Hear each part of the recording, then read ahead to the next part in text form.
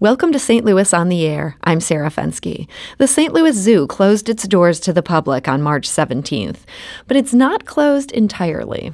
Zookeepers, after all, are an essential workforce. They keep animals fed, their environments habitable, and their minds stimulated. And that's even while they keep at least 6 feet away from each other. And while that work is happening behind closed doors, the zoo is letting us watch. It's doing that through social media and the hashtag #BringTheSTLZoo2You. Let's listen. All right, everybody. Since the zoo is going to be closed for a while, we're going to be going virtual. I can't wait. We're going to be on social media every day, so our fans at home can still see us and know we're okay. I'm going to get so many retweets. Ooh, and more followers. Ah, the influencer life.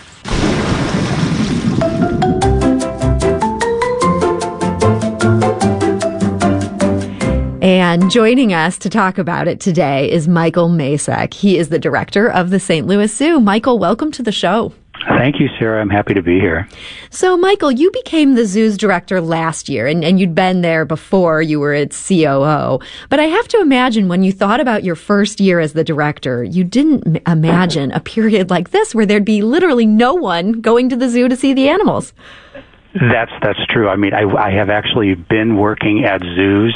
This is my third zoo for probably 36 plus years. And lots of things happen at the zoo, you can imagine. Lots of things most people wouldn't expect. But certainly this is an incredibly extraordinary time for, of course, not just zoos, but all of us.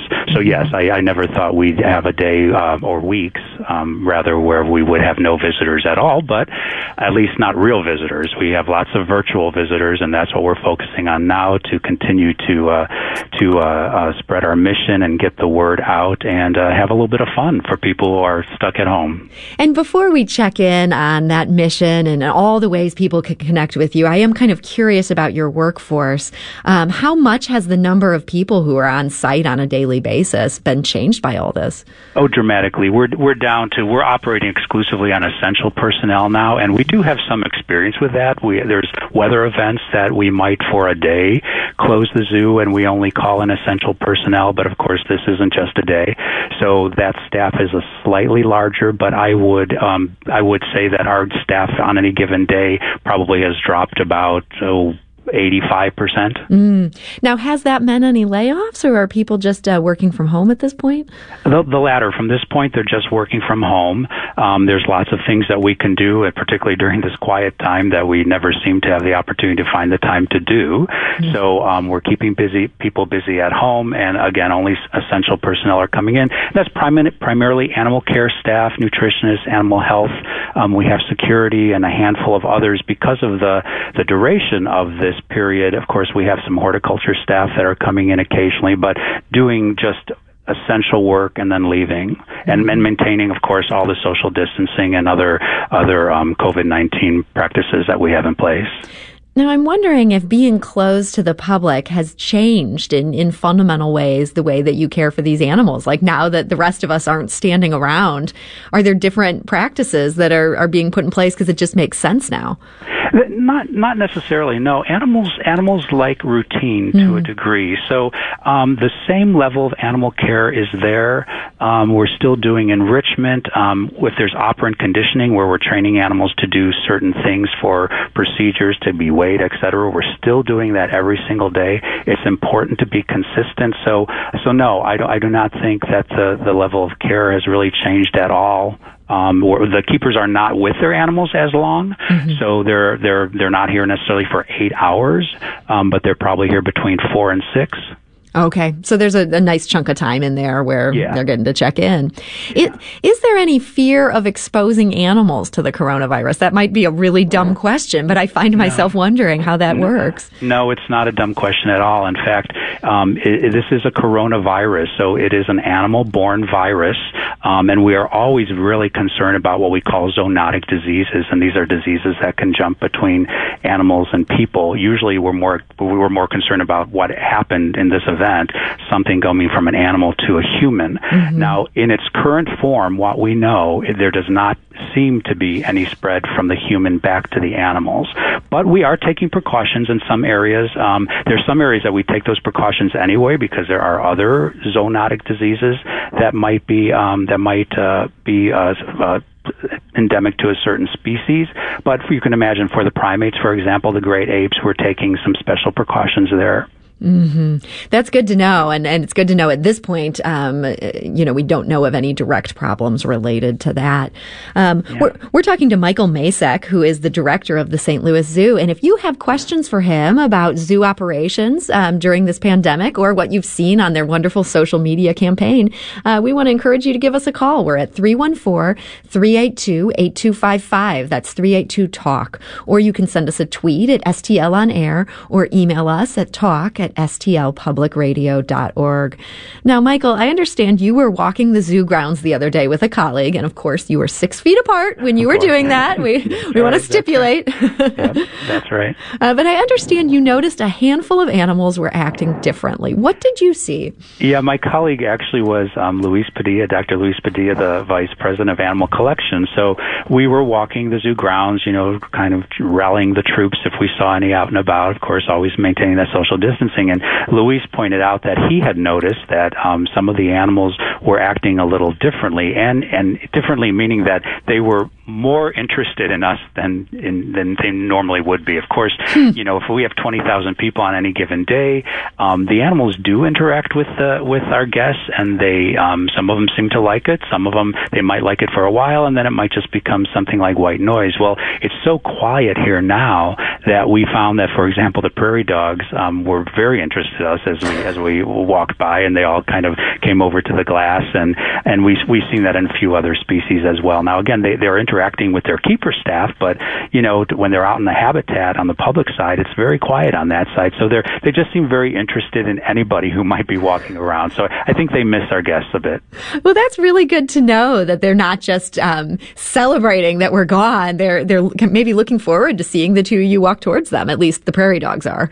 Yeah, no, I think that's true in general. I mean, the animals that live here at the zoo, many of them have been born here. They've spent this is their normal, and something isn't normal now. So and that not being normal, that piece is people not being there. So yeah, it's very interesting. But for the most part, all the animals are doing really well. Our level of care and welfare has not changed at all, and no concerns at the moment with regards to any of the animals in our care. Now, I understand that some of the animals have been able to take some tours of their own. You're not the only one walking around the zoo these days. What have been some of the animals that you've chosen for that? Yeah, so our alpaca certainly have gone for walks. I believe we've had some the penguins have come out of their habitats, so the keepers have let them out within the penguin and puffin coast to visit some of the other penguins. We have a dwarf, it's called a zebu, which is kind of a dwarf cow, and it's going for a little walk this afternoon. So you can imagine it's mostly the animals that are handleable or the domestic animals from the children's zoo that can do this, but the penguins would be one exception where they were able to come out. You might remember we used to do penguin parades on the outside. The penguins would come out in the wintertime. We don't do those any longer, but the animals were used to coming out and walking around, so they can do that now. Have you considered any animals thinking, it might be nice to have this one go visit somewhere, and just realized, what, in terms of this animal or in terms of some of these logistics, this is probably not a good idea? Oh, sure. Yeah. Now that would fall mostly to the animal care staff, and they know the species well. They know their individuals. So, but I think they're thinking all the time, what can we do under these circumstances that might be A, fun for the public, and B, fun for the animals. And so when you're doing these kind of visits, these are the kind of things that you're posting on social media, like, let's get to watch these penguins take a walk. Yeah, that's right. We're doing a variety of e-learning videos and just some fun things. Bubbles, who is our little dwarf zebu cow, they'll be going for a walk later today. You'll be able to watch her do that. But yeah, we're trying to share some of those fun things, fun enrichment.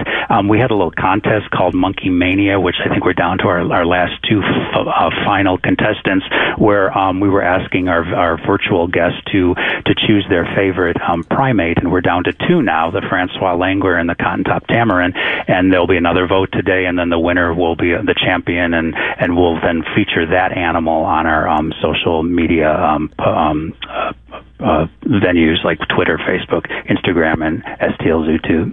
So some high stakes here. This could make or break these animals. Yeah, we're trying to do some learning, I would say, online as well. We just had our first 20-minute learning webinar that was on April 1st, yesterday, I guess, focusing on April Fools. So it was about animal magic, and we'll continue to do those every single Wednesday. And we're just going to be, our education team is, working hard to think of new ways we can engage our guests, and so there's more to come. Now, you mentioned this dwarf zebu cow, and I'm sure I'm not alone in never having heard of a dwarf zebu cow. Is part of this a chance to maybe expose those of us who only think about lions and tigers and bears and all the sexy animals to think about, hey, there's a lot more here than just these guys you've already heard of? Absolutely. In fact, we were having a conversation just the other day about some of our live cams, and at the moment we have a penguin live cam, and we're looking to see what other animals we can put up live. And one of our animal care staff mentioned, well, why don't we do something that people don't usually pay much attention to, like, leafcutter ants, or maybe a species of bird, one of those things that our guests don't necessarily think are as charismatic, but are really an opportunity to get in up close with something they might not normally visit with when they come to the zoo. Charismatic is definitely a better word than sexy, right? When I heard you say that, I'm thinking, yes, that is the kind of animal we're talking about here. Yeah. But I guess some of the problem with social media, though, is people are always interested in the thing they already know about. It can be hard to get people to connect with something where they're like, ant cutters, I want to see the elephants. I mean, is it kind of a balance where you also have to give people the charismatic animal that's already on their radar? Oh, sure, absolutely. We want to give them options, but I think in many ways it's easier to direct someone's attention by virtually because we're providing that peek into the zoo versus somebody who might have 4 hours to come to the zoo on any given day. They visit their favorite animals and then they're gone. Mm-hmm. We can control that a little bit, but yeah, we still want to give our viewers options, but we could also direct what they're looking at a little bit as well. Now, you've got this daily blog, and you're using that in part to direct people towards certain things. I understand that today's blog post showed painted dogs. What were the painted dogs doing in this blog post? They were eating a bone. They were really finishing off a bone. Painted dogs are pack hunters, and a bone for them would be a treat, and we do try to give them larger pieces of meat and bone. And so today was a bone, and they can do damage on a bone in no time at all. So that's what we were posting today. So that might be an example of something where we don't even realize we're interested in painted dogs, but seeing them take on an activity like that's an interesting connection right there. Yeah, that's right. And the truth is that one of the challenges we have with our guests is that animals aren't always active. They're just like us. In fact, carnivores who spend a lot of time hunting, they spend a lot of time sleeping, and they're not moving around much. So you might come to the zoo and not really notice an animal because it's under shade or something resting. But this is an opportunity for us to really because we're capturing via film, share these sort of unique things that are happening every day at the zoo, but people don't necessarily get to see it because they're just not in the right place at the right time. And the hashtag for that, if you want to check this out on Twitter or on Facebook, it's a hashtag Bring the STL Zoo to You.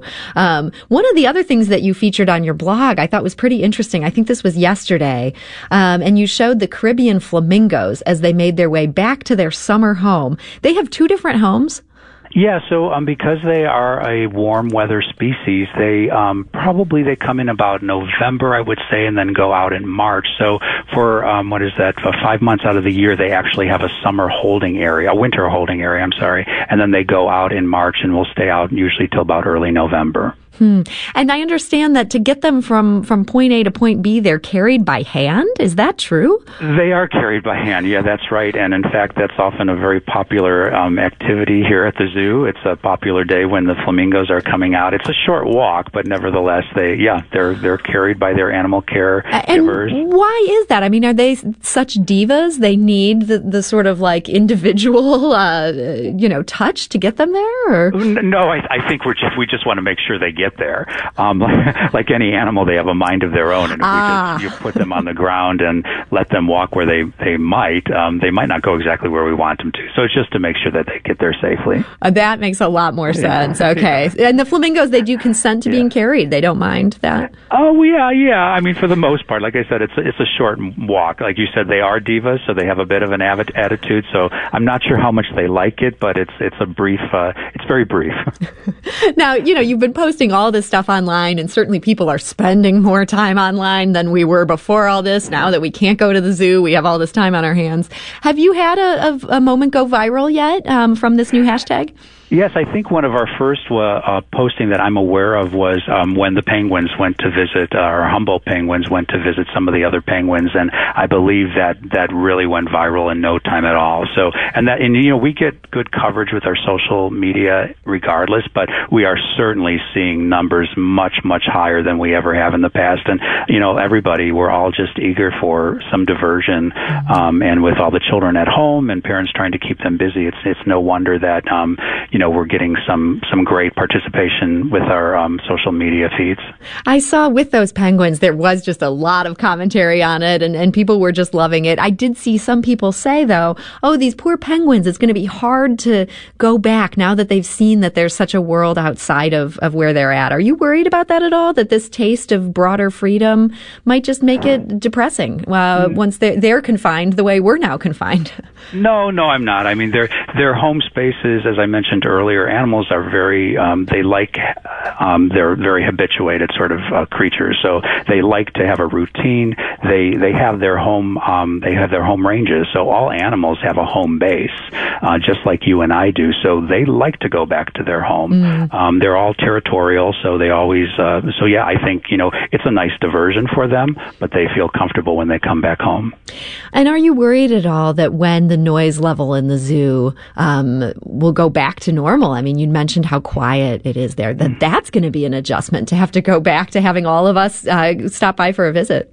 It's going to be interesting for the animals, but I think it will be a very quick adjustment. Like I said, all the animals here, many of them were born here.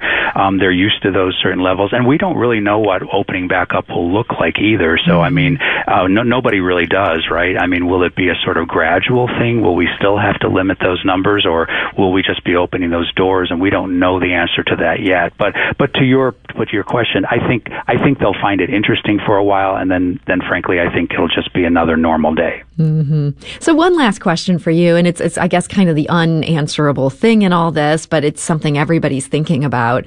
Are you worried about an impact on the zoo's finances from what's been happening economically in the region?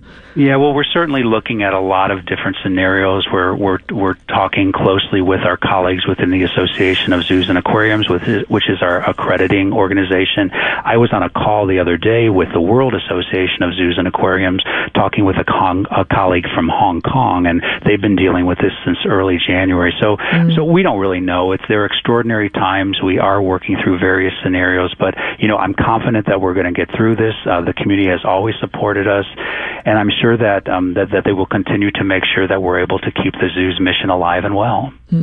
Well, St. Louis Zoo Director Michael Macek, thank you so much for joining us today. It was a pleasure, Sarah. Thank you for having me. And that hashtag again is Bring the STL Zoo to You, or you can just look at the zoo's Twitter feed or their Facebook page. Those are very popular places to hang out these days. So it's the kind of content we need. This is St. Louis on the Air on St. Louis Public Radio, 90.7 KWMU.